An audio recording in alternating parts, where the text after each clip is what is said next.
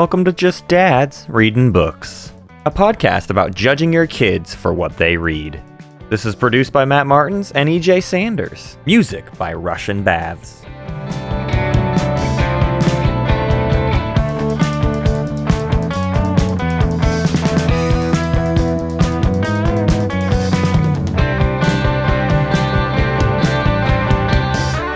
Oh, howdy there. What's going on? Hey, what's up? Hey, hi, I'm Matt. It's me. I'm here with my friend EJ. Hi, EJ. Hi, Matt. It's me, EJ. I'm here with my friend Matt. Hi, we're here, and this is just Dads Reading Books. We're just, Dads Reading Books. Dads Reading Books. That's what we've decided to call this, I guess. It feels good. That felt good. Did that feel good to you? I actually really liked it. Yeah, I really like that. It flows pretty well. Just Dads Reading Books. We are a podcast that talks about books we want our kids to read, and we hope our kids read. Or sometimes if we read a book and we don't like it, we're like, oh, I really hope my kid doesn't get into this one. But we'll never prevent them from reading a book, but we will judge them. Correct. And yeah, it's not necessarily a podcast about books that we want them to read. Right. It's about exploring the space. Yes. Now, we've kind of cheated this week, Matt. Oh, boy, did we cheat. Yeah.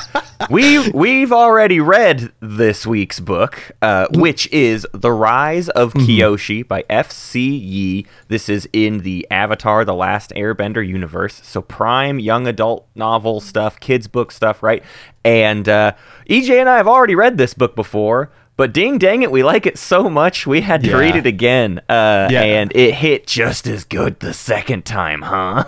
Better even, I would say. Like, I thought maybe knowing what was coming was going to make me not feel as strongly, but it's a banger all the way through and through. I was actually going to say we cheated mostly because this kind of falls outside of the genre of kids books. Boy, if anybody listening has watched the Avatar TV show, you would know that it also is like it's a kids show, but boy, it really doesn't, like, there's a few kids really jokes in like it, but it doesn't hit like one. It's for everybody. It's a whole family thing that we can all cry at together. Yeah. And this book definitely falls in that tradition. Yeah.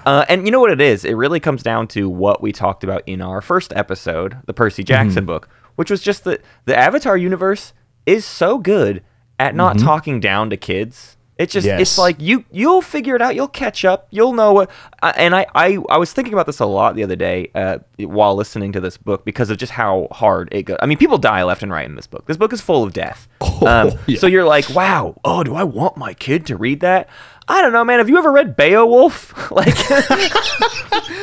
kids have been being told stories that don't hold back for a long, long, long time, and it's only in the last, like, I don't know, 50 years, 70 years that people have been like, maybe it should all be stars and rainbows. That's like a new thing. And I think Avatar is like, no, these are legends, these are stories, these are tales, these are fables, and they are steeped in reality, and reality is sometimes cold. Yeah, it's kind of like, there was like this period of time where Hansel and Gretel was like, like, hey, don't wander off in the woods. You might get eaten by a witch. And so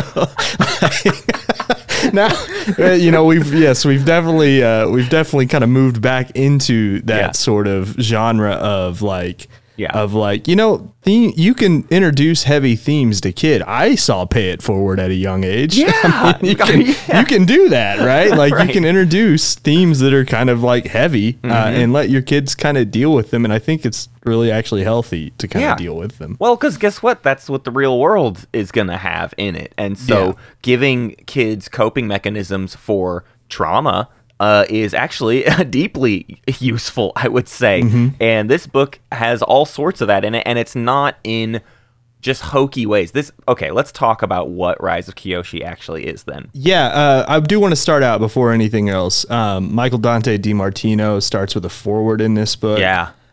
Which I think is, I think it's nice to hear from the person who created this source material in this case.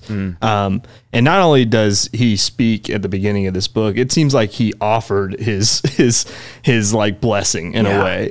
Like it's almost like he read this and he was like, "Oh, can I write a foreword?" Actually, I think it would be really cool to like say something about how great of a job I think you did, FCE. Yeah. Listen, I think Avatar and Legend of Korra are quite good. I watched them in the kind of months where my firstborn child was a tiny infant. That was my 2 a.m. feeding session show. I would watch an episode of Avatar every single morning at like 3 a.m. or whatever. And then that bled into Korra, and that's when I got into this stuff. I almost would hesitate to say FCE is better. Like, FCE writes even better than all of that stuff, because the kids show is still plenty often a kids show. Even Korra. Yeah. Korra's like aged up, it feels like. Yeah, Korra's like for 12 to 16 year olds. Something like this that. This is for like 16 plus almost. Yeah, I mean, I'll let my kid read at any old age, but there's stuff in it that might just completely go over their head. This book is a couple generations back. Kyoshi is a known figure. If you've watched the show, you know Kyoshi exists. She is an avatar from 2 cycles before Aang. There's Aang, correct. There's Roku, is that his name? And then there's Kyoshi. And so you sort of have some details in your brain about Kyoshi, but you don't know that much. And this book is her story. So it's, it's a number, it's about a century before Aang. Actually, well, it's 2 centuries before Aang, right? Because Avatar has a century of him being frozen, whatever. So this is like, it feels back in time, whereas Korra feels like a notable step forward in technological advancement. Kyoshi is a slight step backwards, but not too much. It doesn't feel like there's like a huge technological growth or anything, but you do get a huge different feeling of how some of the nations are organized, how the political conflicts are feeling out at the moment, because all this predates what is later known as the 100 Years War. Is that what it's called? Something like that. There's a 100-year problem. Goofy. The whole thing, the beginning of Avatar, and then one day the Fire Nation attacked, and they did a thing. They committed genocide on all of the Air Nation. This is how deep this book gets. Like, a mainstay of the Avatar story deals with genocide. Right? This is how little this series talks down to kids. So this is just Kyoshi's story, and essentially Kyoshi's story is that at the time of this avatar being looked for, there's a known cycle. So like the Earth Nation knows to be looking for an avatar, right? And they're having excruciating difficulty doing that. They're failing. They botch it. They completely botch it. They botch it really bad. Yeah. It does introduce that really early on, where you're like, it's kind of interesting because they almost never botch anything in the show. Right. And this whole book is just about like just disaster after disaster. It's like, it's so much more human in some ways than like some of the things that happen in the show. Like obviously there's like, Aang running away and things like that happen in the first series. And obviously a lot that Korra deals with as well, which is just like, just compiling all of this pressure on them, right? That's kind of how the show works. Whereas this kind of takes a different angle on that, on the compiling of the pressure. The pressure's actually not there until it is, and then it all comes down at once, kind of on Kyoshi, because she doesn't even know that she's the avatar, because she's too afraid to earthbend for most of the first half of this book, because she can only move mountains. She can't move pebbles. It's a weird little thing where she's like way too good for her own good. Yeah.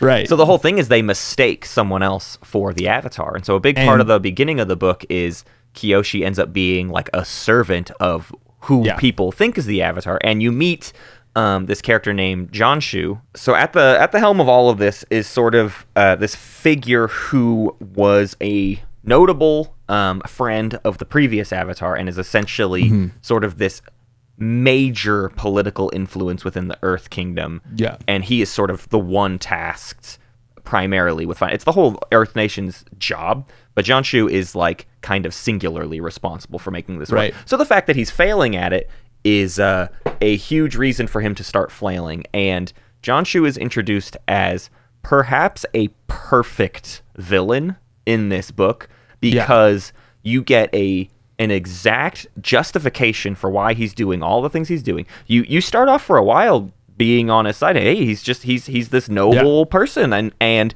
the book very, very slowly doles out more and more information about Jonshu and why he is the antagonist. And for a while you were just like, oh, he's just kind of an antagonist, but it's like, it's more complicated than that. And it definitely is. But as the book progresses, a darker truth is constantly being brought to the surface about Jonshu. And that's what makes it so satisfying of an arc over the whole thing is it's not some cartoonish villain that's just like obviously bad.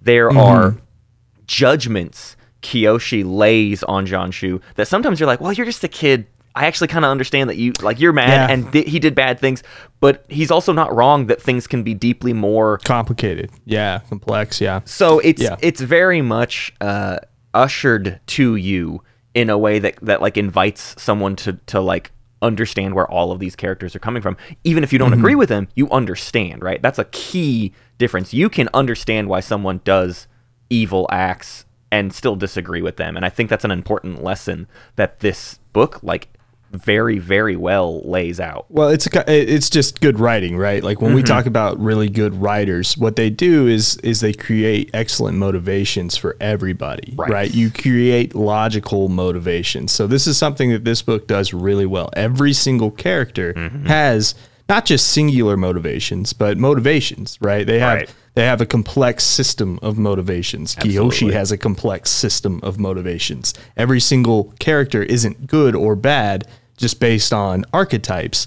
They are good or bad based on these motivations, right? They're based on their worldview, how they develop a worldview. You know, it's something that I would definitely, if I were a writing coach, I would say if you're going to do good character writing, you start with, you know, who is this person, right? You start with what has happened to this person that has made this person believe the things that they believe. And so, like you were saying, Jianshu is an excellent, he's just an excellent heel for a long time. And then he turns into an excellent antagonist and eventually basically a supervillain. Right. Yeah, absolutely. You know? But I do want to talk real quickly about the person who they initially think is the Avatar, who is Yoon, because he is actually the perfect Avatar. Yeah. Like, you actually really like this guy, and you're actually like, well, maybe Kyoshi shouldn't be the Avatar because this guy is actually like kind of perfect for the job. And so like you go through most of the book with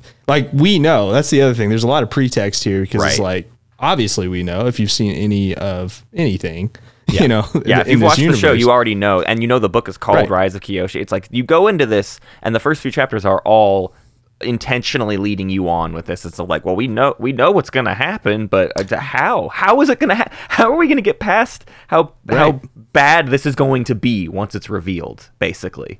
But Yoon being amazing is part of that, right? Is kind of what you're getting at. It's like this idea, like Yoon is a perfect Avatar, and we all know this isn't going to work out, which is really going to suck for everybody involved. Yeah. Well, but the other thing is even if you took the title of the book out, what makes this book so good is the fact that if you haven't seen anything, if you don't know this universe, if you didn't read the title of the book, you might actually believe that Yoon or Kyoshi could be the Avatar. Like that's the other thing. It sets it up in a really, really just a perfect way. Yeah. I mean, it doesn't. It sets it up in a way where you're like, well, maybe either one of them could be. There are even times in the book where I'm like, I know Kyoshi's the Avatar, but maybe Yoon is. You know, but maybe she's not. You know, hopefully she's not. Sometimes just by the way she acts. You know, like, and it's not her fault. Obviously, like she's been, given all of these disadvantages. I would say of the avatars we know of, or at least have had some sort of story written about him, Kyoshi is by far the least privileged, right? Yeah, right. In a lot of ways. Right. I was thinking about this today I was about to say this thing of like Kyoshi seems the most off the beaten path avatar of ones we know of. Now, obviously that's not true. Avatar or Aang's story is like very off the beaten path. Yeah, it's kind of wild. But Aang's storyline is so interrupted with the 100 years of him being trapped in ice that it's a whole different kind of thing. Aang's coming up in a time where people just think the Avatar is completely gone. Yeah. This culture very much tells a story of the Avatar is like at the center of all political strife. The whole ecosystem is dependent on the Avatar. And so the fact that the Avatar could come from anywhere and could be mistaken like this and could be left without the proper training, right? The idea is that they're supposed to catch and find the Avatar super fast so they can put them in their ivory tower and train them very, very well, and they're ready to go out and be a goodly, Avatar. It's very much similar to it. So Kyoshi's story is like, what if the king of a country was discovered when they were 16 years old and they've been like an orphan and homeless for most of their life? What if you just suddenly found out that was your king and they have all of their history going into their life now that you have to deal with? Yeah, the Princess Diaries, essentially. Yeah, exactly. Of the world, right? It's you don't know until you're 16, of course. But essentially, this book does a really good job. It's just such a good. I will say, Star Wars should stay away from politics, right? Like you know how like the prequels like are all about just like these trade like negotiations. Like, who cares, right? And this should get more into it. Oh, absolutely. It is just like every single time that there's like everything is so nuanced, man. Yeah, man. It's so nuanced. It's so good. This is George R. R. Martin quality stuff, and I'm not kidding. And I love A Song of Ice and Fire. Like, I love those books for all of the depth that is in each character's personal struggle and how that ties into a constant, like, global conflict that you can feel. Like, you get a bird's eye view while also getting in each of these characters' heads. The magic of that is this book basically alternates between Kyoshi's perspective and Janshu's perspective. Yeah, it's half Janshu. So you are in Janshu's head for a lot of this book, and he knows everybody. He knows everyone that matters in the world, and he knows what the repercussions for each action is going to be. And I get really, really into Avatar stuff, and it's because the writing of it is so good at that world building. I think we're both kind of trying to avoid big spoilers of like the scope of this book, because I genuinely think you should just go read it. So to maintain that, we should just talk more and more about what this does for the world building. Because it is like you're saying, it is doled out in such a good way where I can't get enough of the idea that we can follow a character's motivations like you were talking about, but you are constantly reckoned with how those motivations bounce off of not just every other character's motivations, but like the will of the social good or whatever. Everything comes back to how important this is going to be in terms of like the political stability. Because what fascinates me about the Avatar is basically a superhero, but in a world where like a lot of people are sort of are like half superheroes. They're just like, I do all four of the things, right? That makes me kind of extra special because I do all four of the things. But that doesn't make you unstoppable. That doesn't make you are not a god until you do the crazy thing where they can do this whole thing where they like enter the avatar state. Until they are, kind of. But most of the time they're not. But just by virtue of existing, they hold this political power, and so every Avatar story is innately political, which is why like there's an upcoming RPG that's going to come out that is for Avatar. It's the Avatar: The Last Airbender tabletop role-playing game. And the thing that is interesting to me about it is it's very still focused on like being based on Avatar things, whereas like you were just talking about with Star Wars, it's so popular to like think about just like, I just want to think about a story that happens out on the Outer Rim and has nothing to do with anything else. And that really fits. I don't see the value of that kind of a story in like the Avatar environment. Like Avatar is a deeply political environment. It's a political thing to talk about in the same way that Game of Thrones. It's like, I don't care about just like a story of someone else from Winterfell. What are they up to? Like, I don't care. If their storyline doesn't in some way contribute to the large political story, I have no value in it. And I think Avatar has that same trait. Yeah, you go into some of the episodes that you see, like The Last Airbender, for instance.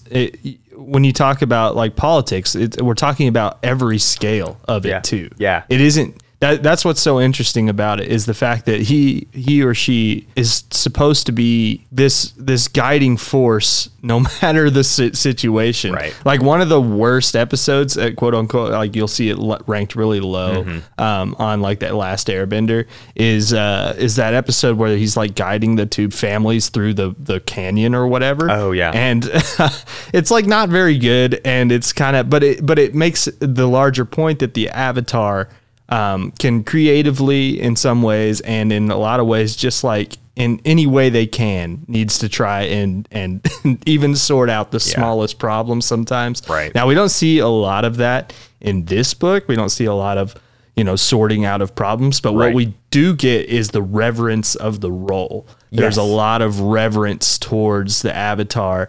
And I think that's what's interesting about how the story evolves, right? There's a ton of reverence for the Avatar all the way up to Roku. Yeah. And then the war happens and Aang disappears. Right. And that 100 years, you have to think the thing that has been keeping the world in balance, and not just in balance like with the elements, but in balance as in peace treaties and ways of thinking and even the smallest battles, right? Yeah. Like all of these things come together to like, now it's like, we got to figure it out on our own. Yeah. The Fire Nation's like wanting to take over the world. Like there's a lot of stuff going on. So it takes all the little nuances and then just like spikes it up to 100. So just looking at this story on that timeline, you can really see how it evolves in that way. And I think that this is really good perspective. Yeah, I like that as sort of a centering point too for how did things get to where they get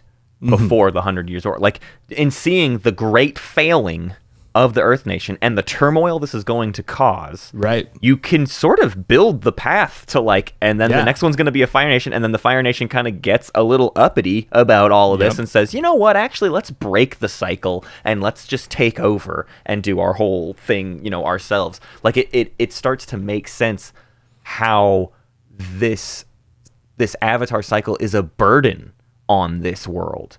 And that even feeds into then your viewing of Korra. It's like, I want to finish these other books. There's a second book we're definitely going to follow up like right away. There's Shadows of Kyoshi. I think we both definitely want. We have not read that one. We haven't read that one, and so we want to get into that one. And then FCE has just written another book about 2 more steps back. Is Yang Chen. And so that's an airbending female avatar from 2 steps before Kyoshi. And I'm interested in what that one's even going to be about. Because we don't need Kurik's story. I don't care about Kurik. Well, yeah, because Kurik's story, a lot of Kurik's story is told in this book. The whole thing of Kurik is that he was young and he died young, and the story of all these last few avatars is like how much this construct, this idea of what the avatar is, had gone for so many years that of course it was doomed to fail. Which is then why Aang and Korra's stories make so much more sense. Like, in Korra's things, spoiler warning, I don't know. In Korra's things, she like ends the cycle and throws it all out because maybe the world has been a little bit too steeped in tradition. Korra's whole show is very much a like step forward technologically and all of these ways. It's a rebirth of everything. It's trying to say at some point these old traditions will have to die out or change or be reframed because they can't persist in this way. They not only can they not persist because just like it's difficult to do that, but also it's dangerous because people will take advantage of it. John Shu being a perfect example of that, right? If these things become reliable, then someone will exploit that because that is the danger of societies. That's the stuff. Imagine my 12-year-old daughter in some way understanding this. You know what I mean? That's why these books are so good. Is she's not going to like piece together all these thoughts that like I hope involved, so. but they'll be in her brain. You know what I mean? Right. That she will understand it. It's that old thing of you might not understand it, but your brain does. Right. Yeah. Your brain like takes in all these concepts and is like, I don't really understand what a lot of this means. Also, this book is just, I mean, the first time we read it, we sent each other quotes on quotes in this book. This book's like, I mean, it's good. Yeah. Top to bottom, the writing, just like, and sometimes those stinging quotes that FCE comes up with is just incredible. It's such a good world because similar to Game of Thrones stuff. Game of Thrones is fun because they give every house, every family, like an animal or some sort of symbology, and then what George gets to do is play with that, right? And then all that symbology, the Tyrells are always about growth and floral nature and things like that, and that gets to be just sort of fun things he plays with. It's just plays on words he does. The Starks and the Direwolves, that has a whole language associated with it in his writing. And Avatar, when you transition it to narration like this, to a book, you get to do so much with that. He gets to play with the ideas of these earth, air, water, fire, like those become elements he gets to trickle in. And that one quote, I'm gonna read it because I sent it to you because I was completely freaking out. There is a part where Jianshu, you kind of feel... This is when you still like Jianshu. You still like him, and that's what you were saying earlier. The reread did a lot more for me this go around. And this is a line that someone says to Jianshu, and you're getting... This is at a point in the book where you're like, I think Jianshu's not so bad, but there's some people out here who really don't like him, and I wonder why that is. And the line is, do their spirits haunt you while you sleep, or did you plant them deep enough in the earth? Did you plant them deep enough in the earth to muffle their screams? And this, what they're saying in this is not only like literally did you bury a bunch of bodies, but specifically, have you sowed your seed so deeply into the Earth Kingdom's hierarchy that you can muffle any dissension, anyone who would protest against you? You've muffled all of those people because you've risen to such a high power within the Earth Kingdom. You get away with this kind of stuff. That's the sort of power FCE, that the power of his language in this book gets to do that kind of stuff, like all the time. It's incredible. It's really incredible. Wow. Hey, read this book, okay? And let your kid read this book. Like literally at any point, let your kid read this book. I don't care if my kid is like 8 and wants to try reading this book. I'll be like, yeah, give it a go. I don't know. See how it goes for you. Yeah. I think that'd be fun. And then talk with them about it and see what they're learning from it and explore that. I don't know, man. This is just so incredibly good. Yeah, I mean, 5 out of 5. It's so good. It's I don't even know. It's good for every. It's like we talk about this concept of like in every book, and it's really, this is what we're hoping we find more of. Yeah. I mean, honestly, deep down, like if we can read a book like this every single week, then this podcast is going to be super easy. I mean, we get through 30 minutes pretty simply whenever we can talk about something we love like this. And also, it's, it was easy to avoid spoilers just because it's so deep in nature. So go read this book. I'm pretty sure we didn't spoil basically anything about the book. So read it with your kids. And explore these topics with them, explore this world building with them. I don't know, get the RPG and like play it with them after they've learned more about this world, like watch the show with them. There's so much in this world, in this setting, that is ripe for exploration. And I just think that you should totally do that with your kids. Or hey, if just by yourself, just do that. How about you're an adult and feels pretty good too, just for you to read it and get really into this stuff. Actually, read it first, before you let your kids read it, and then keep it to yourself, and then make them read it. Hide the book from them. Hide it from them. Yeah, actually, you know what? It's your book now. Anyways, next week I guess we're following right up with the other one, or what we might do a little alternating, do a short one and then Shadows of Kyoshi. I think we got to squeeze in a tiny one. So I don't know exactly what next week's book is, but expect Shadows of Kyoshi to come pretty soon. And honestly, I wouldn't be surprised if we dive into the Yang Chen one too much later. Although that is like a completely separate story, so there's no like inherent need for us to go into that one right away. Yeah, for sure. Yeah. Well, a lot of fun. Thank you all for checking us out, listening to us. Please share this show, I guess I'm going to say. EJ and I are just recording this together. Like nothing is happening with this yet. But at this point, I should probably ask you to share this with people if we've ever actually released it. And we want to see if this is just something people like. So tell your other friends that are parents or just people that like books and want to hear about young adult fiction or kids books or whatever. For me, it's an experience because I grew up not really liking young adult novels. So this is really my goal for this is to like gain appreciation for something I dropped out of a class in college because it was a kids book writing course. And we did children's books, and then halfway through the semester, we switched to young adult novels, and I was like, I'm out, gonna bounce, don't want to do that, hate young adult novels later. So this show hopefully is me coming back around to this as an adult and giving it a shot. Yeah, you don't even have to have a kid to be a dad, so, You too can just be a dad reading books.